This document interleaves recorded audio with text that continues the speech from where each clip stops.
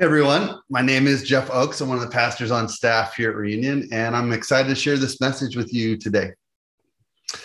I love watching movies or reading books that show examples of leadership in the face of adversity. And one of the best examples I've ever seen is the Band of Brothers miniseries that HBO produced several years ago. If you've never watched it before, Band of Brothers follows a real-life World War II U.S. airborne company as they progress from basic training all the way through their actual battles in the European conflict.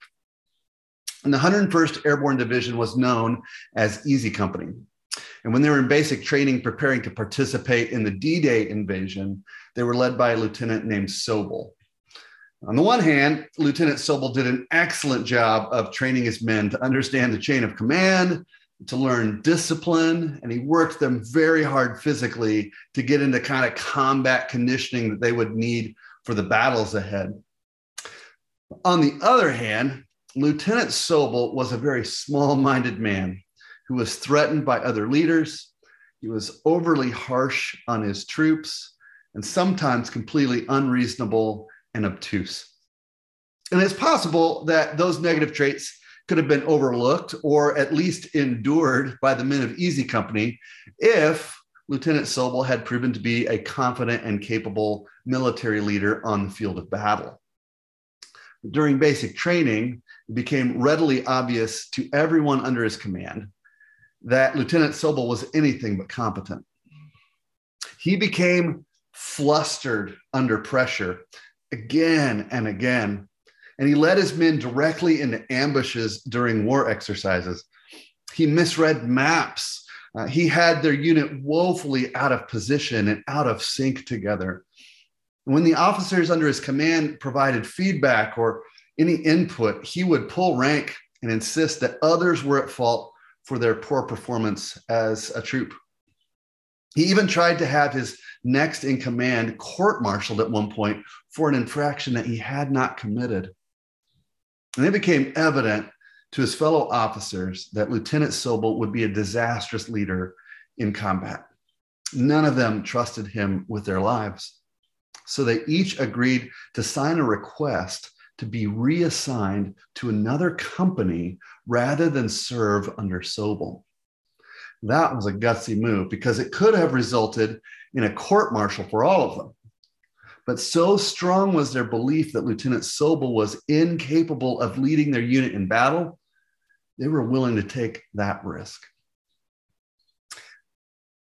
Following the wrong leader, especially in military situation, where it means the loss of lives and the failure to meet objectives for any person under that person's command is, well, that's problematic, right? If you had a bad leader on the field of battle, that is going to bring about disastrous results. But following the wrong leader in life can also have pretty horrific results. I mean, a bad leader at your workplace, a bad boss usually equates to a poor workplace environment, low productivity, friction among the coworkers, and mistrust all around. And if you've worked for a boss like that, you know just how caustic that environment can become. A bad leader at school, usually equals a poor learning environment and student and teacher dissatisfaction, academic failures, and huge difficulties in keeping everybody headed in the right direction with their schooling. A bad coach equals a losing team. They're underprepared. They're incapable of making adjustments. There's low morale among the teammates. No one wants to follow a bad leader. It has terrible consequences, which is probably why our culture tends towards individualism. We're so wary of following a bad leader that we choose not to follow any leader at all. We're just going to soldier on ourselves, right? I'm going to do it solo.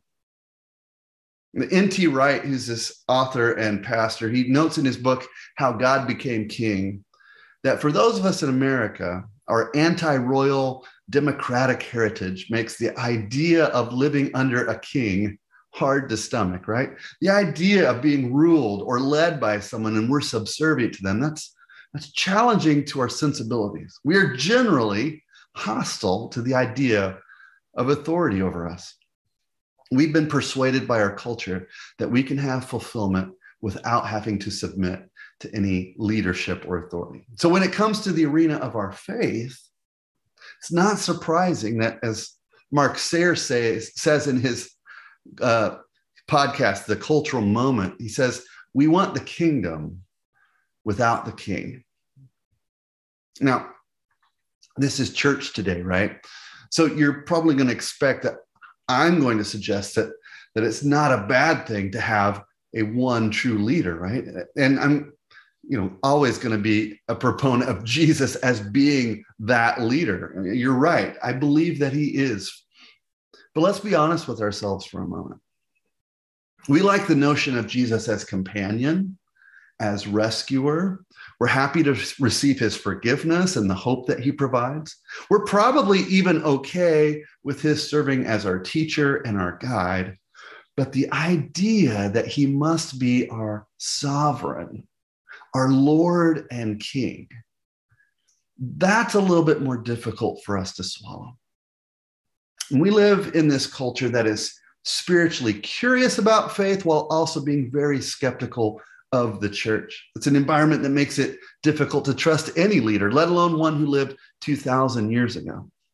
We seem to want connection to Jesus, but only connection on our own terms.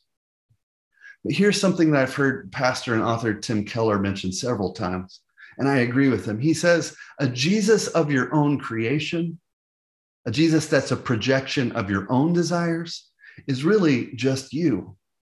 And consequently, that's not a Jesus that can lead you or challenge you or contradict you or change you and transform your life. If Jesus is going to be your leader and my leader, then he has to have his own agency, not one of our design, which leaves us all with a pretty big question. Can we trust Jesus to be a good leader? Can we trust where he wants to lead us? And today, we're in the second week of this series of messages that we're calling This is Jesus. We're examining the distinctive traits and characteristics of this one that we have chosen to call Savior. Somehow, this Middle Eastern Jewish carpenter, a man born in obscurity, without privilege or power or wealth, altered the course of human history. He turned the world upside down. Countless followers spanning different continents and countries and centuries and culture have all chosen to be shaped and led by the person of Jesus, which begs the question, why? Can I trust Jesus to be a good leader? I think that question must have been stirring around as the disciples considered whether they were willing to follow Jesus, because each one of them received a personal invitation from Jesus himself to follow after him. And I can only imagine the inner dialogue that they were having in response to that. We actually read about those invitations in Mark's gospel in chapter 1 and starting in verse 14. We read, after John the Baptist was put in prison, Jesus went into Galilee, proclaiming the good news of God. The time has come, he said. The kingdom of God has come near. Repent and believe the good news. As Jesus walked beside the Sea of Galilee, he saw Simon and his brother Andrew casting a net into the lake, where they were fishermen. Come, follow me, Jesus said, and I will send you out to fish for people. At once, they left their nets and they followed him. When he had gone a little further, he saw James, son of Zebedee, and his brother John in a boat, preparing their nets. Without delay, he called them, and they left their father Zebedee in the boat with the hired men and followed him. The four gospel accounts that we have of Jesus' life, Matthew, Mark, Luke, and John, were written as the disciples and the eyewitnesses to Jesus' life were actually dying off. These accounts were written down in order to give all of us that came after some access to the real Jesus. Mark was actually the first of the four accounts to be written. Last week, we looked at Jesus' baptism, when God said of Jesus, his son, in the waters, "This is my Son, and in him I am well pleased. But this week, we hear Jesus' voice for the very first time. And the very first words he speaks are these: repent, for the kingdom of God is near, and then come and follow me. Now, this calling, this invitation to follow, is pretty unique. In the early Jewish tradition, pupils chose their rabbis. That's how it worked in that culture. Rabbis didn't choose their pupils. If a pupil came to them and said, I want to follow you, they would have the ability to say no. But it was the pupil who sought after the rabbi. So the fact that Jesus is going out and selecting his disciples is unusual. And perhaps that's why they were willing to lay down their nets, walk away from their families to follow Jesus. I can't say for certain, but I do believe Mark is trying to show us that a relationship with Jesus begins not because we've chosen him, but because he has chosen us. Jesus chooses to call people. He calls out to us, and we get to determine our response. But make no mistake, he's the initiator. He will be your leader. And the calling of the 12 disciples is so remarkable because not only are their lives totally changed and transformed by following after Jesus, but the history of the world is totally changed. And there are really two things that make this calling of Jesus distinctive. And we actually find them not in his invitation to the fishermen, but in the two words he spoke earlier in the passage, the words gospel, which means good news, and the word kingdom. First, Jesus declares that we must repent and believe the good news, the gospel. And this word, in the Greek, it's the word evangelon, which is a two-part word. Angelon, which is a way of describing news of an event that has happened. And then there's the prefix to that, which is ev or u, which is to mean joyful. So literally, it's news that brings joy. During that time, this word, evangelon, didn't have a religious connotation. It wasn't like a churchy word the way that it is now. It was actually a word that meant something history-making and life-shaping that had occurred. It wasn't a term for ordinary daily news.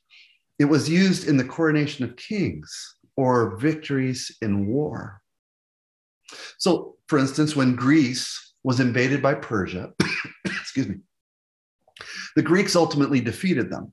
And after that had happened, they sent heralds out into the land to declare this news. And they would go to village, and they would share evangelon, good news, gospel. Our armies have been victorious in battle. We've won. You're not going to be slaves. You're going to be free. That's what the term gospel meant. Something historical has happened for you that changes your status forever. And embedded into the meaning of that word is the difference between our faith in Jesus and any other pursuit or leader that you could chase after in this world. I mean, the essence of most other belief systems is basically just, advice. That's maybe an oversimplification, but essentially that's what other belief systems amount to. You should try this instead of that, or avoid doing this and instead do this. And then you'll be okay. That's going to bring your life fulfillment. And this has permutations that have spiderwebbed into every corner of our lives. I mean, choose just the right social media platform, right? This one over here is better. That one over here is terrible. Or choose this dating site as opposed to that one because it's superior. Or don't go to that restaurant or that store. It has bad reviews. Go to this one instead. Choose this over that over this. Our culture is obsessed with recommendations and advice on how to live better, smarter, greater. Just take my recommendation. And this constant pursuit of the next great thing can be exhausting because it's so fragile and unpredictable. But our faith in Jesus is not the pursuit of good advice. Instead, it's rooted in gospel. The gospel of Jesus is this: what has been done in history for you has the capacity to change your status forever. That's what Jesus has accomplished for you. He died. He was resurrected from the grave.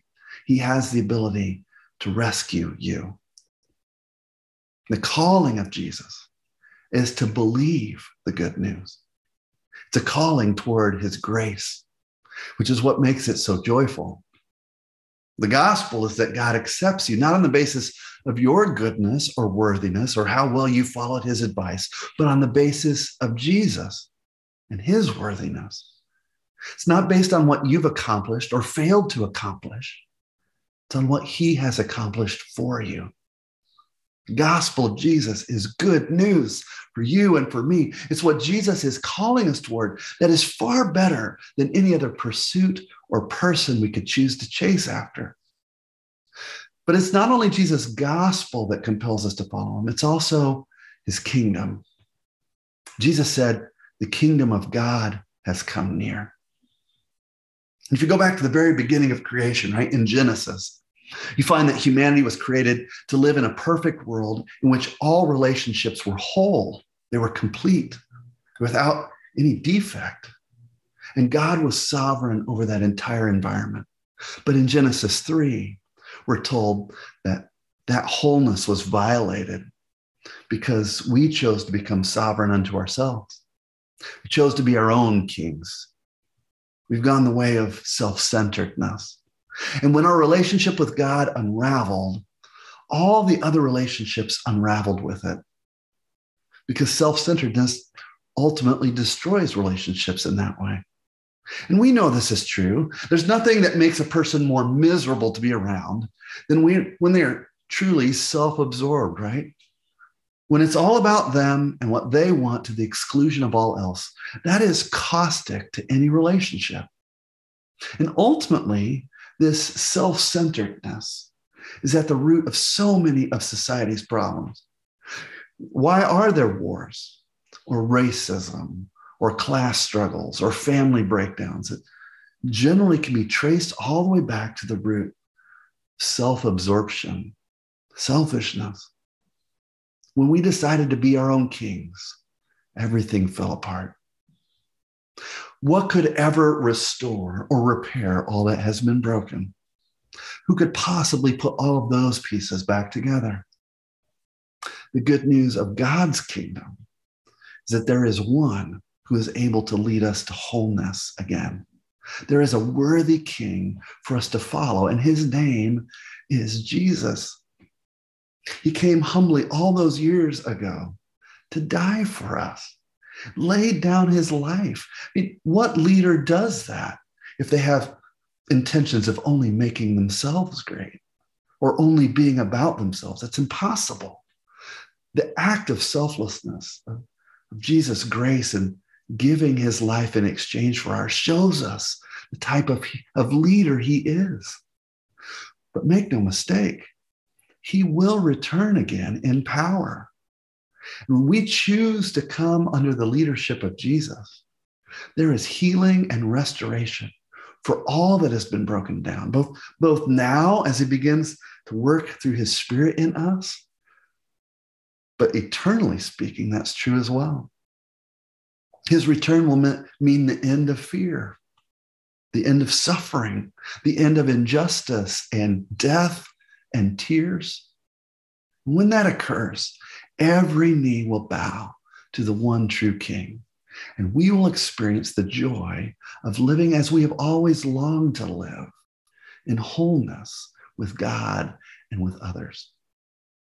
The good news of the kingdom of Jesus is better by far than any other person or leader could offer you. This material world was created by God, and he is going to renew it. That's a promise. And you don't just get to pull yourself up by your own bootstraps to get there. No, you need Jesus to experience this. So consider this for a moment. If the purpose of God's salvation is not an escape from this world and all of its problems, but a renewal of the world and a restoration of its people, then God's agenda is not just bent toward forgiveness of sins and the redemption of mankind.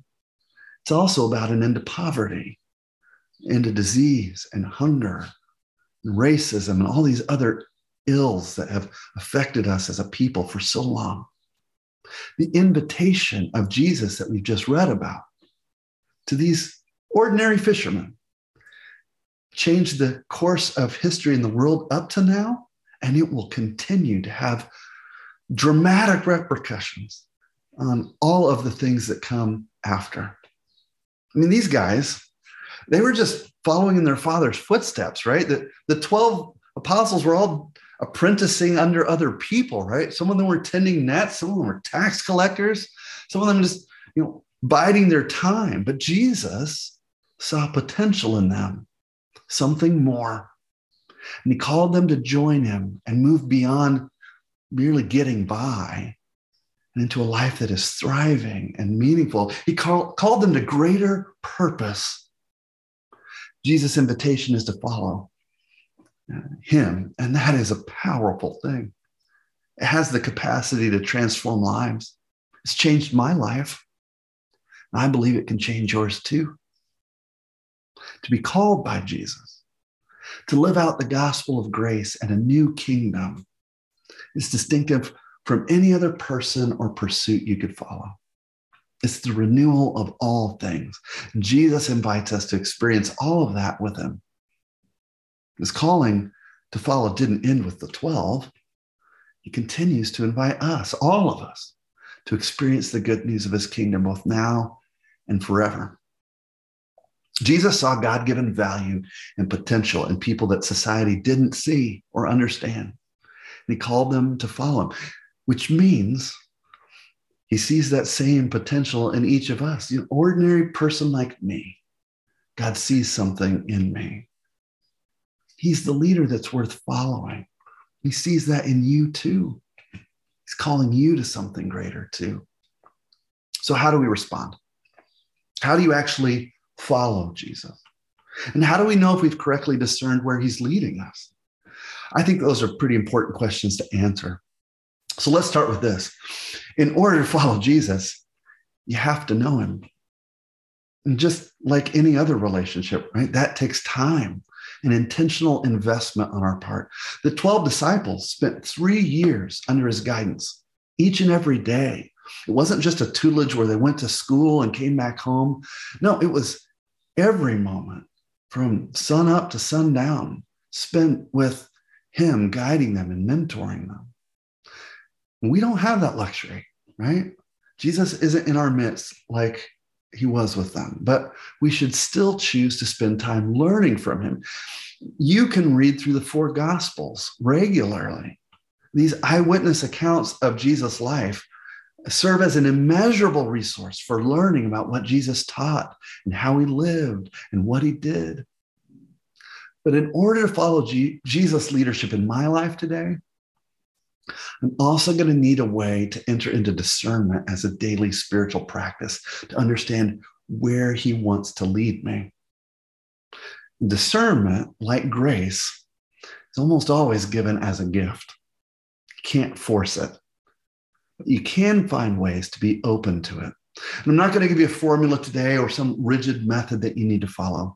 But if you're serious about following after Jesus, that relationship needs to be cultivated with prayer and times of quiet listening and alert awareness. You will need to trust in the goodness of God. That probably seems like a strange starting point, right? It's a bit too simplistic. But the truth is, many of us have difficulty relying on God's goodness toward us, right? Personally speaking. It's one thing to have the notion that God is good. It's another that we believe that he's good in his intentions towards me. We believe in the concept generally, but the idea of Jesus being invested in us, particularly for our good, that's hard to trust. To be truly led by Jesus, it will mean believing that his intentions toward me are really deeply good. It's the confidence in knowing that his will for my life is the best thing that could happen to me under any circumstances. He has the best interests in mind for me. I love how Ruth Haley Barton describes it. She says in her book, Sacred Rhythms, it's impossible to be wide open with someone you don't trust, let alone with a God we cannot see and whose ways we don't always understand. So as a bedrock foundational thing, we have to trust in the goodness of Jesus. But we also need the belief that love is our primary occupation. As people who are conditioned to think our way about decisions, I'm going to weigh the pros and cons, I'm going to take the advice, and then I'm going to make my choice. We are likely unaccustomed to a way of love that Jesus wants to lead us into. We might think of our daily choices as being about the details of like where we're going to live or where we work or what we choose to eat or who we're going to befriend. But for the follower of Jesus, our decision should always be weighted toward what will allow us to continue following Jesus in the path of love. And there are going to be other factors to consider, but the most important question we can ask ourselves is, what does the love of Christ call for in this moment? And can I just confess, it is hard to stay in that place mentally all the time. It takes practice, it takes input, honestly, from resources that can help get me there. Because the answer to that question, what does love call for in this moment, will likely require selflessness from me and listening and time and compassion. In other words, it won't always be convenient. It might feel like it's actually very inefficient to live that way. To follow Jesus' lead in the way of love is far more complicated than merely evaluating what's best for me. To love this way will expose us and leave us feeling vulnerable because it's a life without guarantees. There's risk involved. But this is the deepest calling that Christ has placed on us. It's the path he chose to pursue himself, even though it led him to a cross, a crown of thorns, suffering, and death. John 13:1 actually describes it this way. John writes, having loved his own who were in the world, he loved them until the very end. And if we are serious about pursuing Jesus' leadership daily with our lives, then his love is the standard by which everything about us will be measured. Listen, no one wants to follow a bad leader. It has horrific consequences most of the time. But the opposite is also true. Following a good leader can make all the difference for a business or an organization or a team. I mean, when there's a good leader guiding the troops or the team or the workplace, trials and difficulties may still arise, but they can be endured and overcome. That was true of Easy Company. The man who was selected to replace Lieutenant Sobel was a humble leader. His name was Richard Winters. If you watch the miniseries, he is an incredible person to learn about. He was actually the very officer that Lieutenant Sobel tried to have court-martialed for a lie prior to D-Day. Winters was all the things that Sobel was not. He was brave. He was decisive. He was selfless. He was wise. And he led the 101st Company through the D-Day invasion and through many battles in the countryside in France, through the Battle of the Bulge, and ultimately to the Eagle's Nest, where Easy Company captured the Nazi stronghold that Hitler had built there. Winters was a good leader, and the troops under his command benefited greatly from serving under him. They did more than merely survive the war. They helped win the war. That's what a good leader does. They lead through challenges and adversity to ultimate victory. And if that's your objective for your life, there is no better leader than Jesus. No one who's more worthy of your life's devotion. My hope is that maybe you're discovering the greatness of Jesus for the first time. And I pray that's an introduction that will transform your life and your future as you begin to follow him. Some of us are maybe discovering Jesus anew. We're seeing him in all of his glory once again and being reminded why we chose to follow after him. And if you have friends who have questions about life or faith, or who are interested in why you choose to be a follower of Jesus, this series serves as a great chance to invite them to check out Reunion and learn about who Jesus is. Invite them to come and see him for themselves. Jesus has invited us to experience the good news of his grace, an event in history that has changed our status forever. He's the resurrection and the life. Follow him. Fix your eyes on him. Let Jesus lead you. Let's pray about that. Father, in this world of choice and advice and options, it's so easy to get distracted by what I want to do or by what someone else wants me to do. It's very hard at times to be able to just allow my allegiance and my devotion to be fixed on Jesus, to let him lead my life. I know there's no other pursuit that can match what he offers. Life, forgiveness, hope, eternity. And it's not as though he's been a difficult leader to follow. He's a humble, gracious leader. So forgive me for times when I've been distracted by other pursuits. Help us, Father, through your Spirit at work in us, to fix our eyes on Jesus and let him lead us. We want to follow where you want to take us. That's our prayer in Jesus' name. Amen.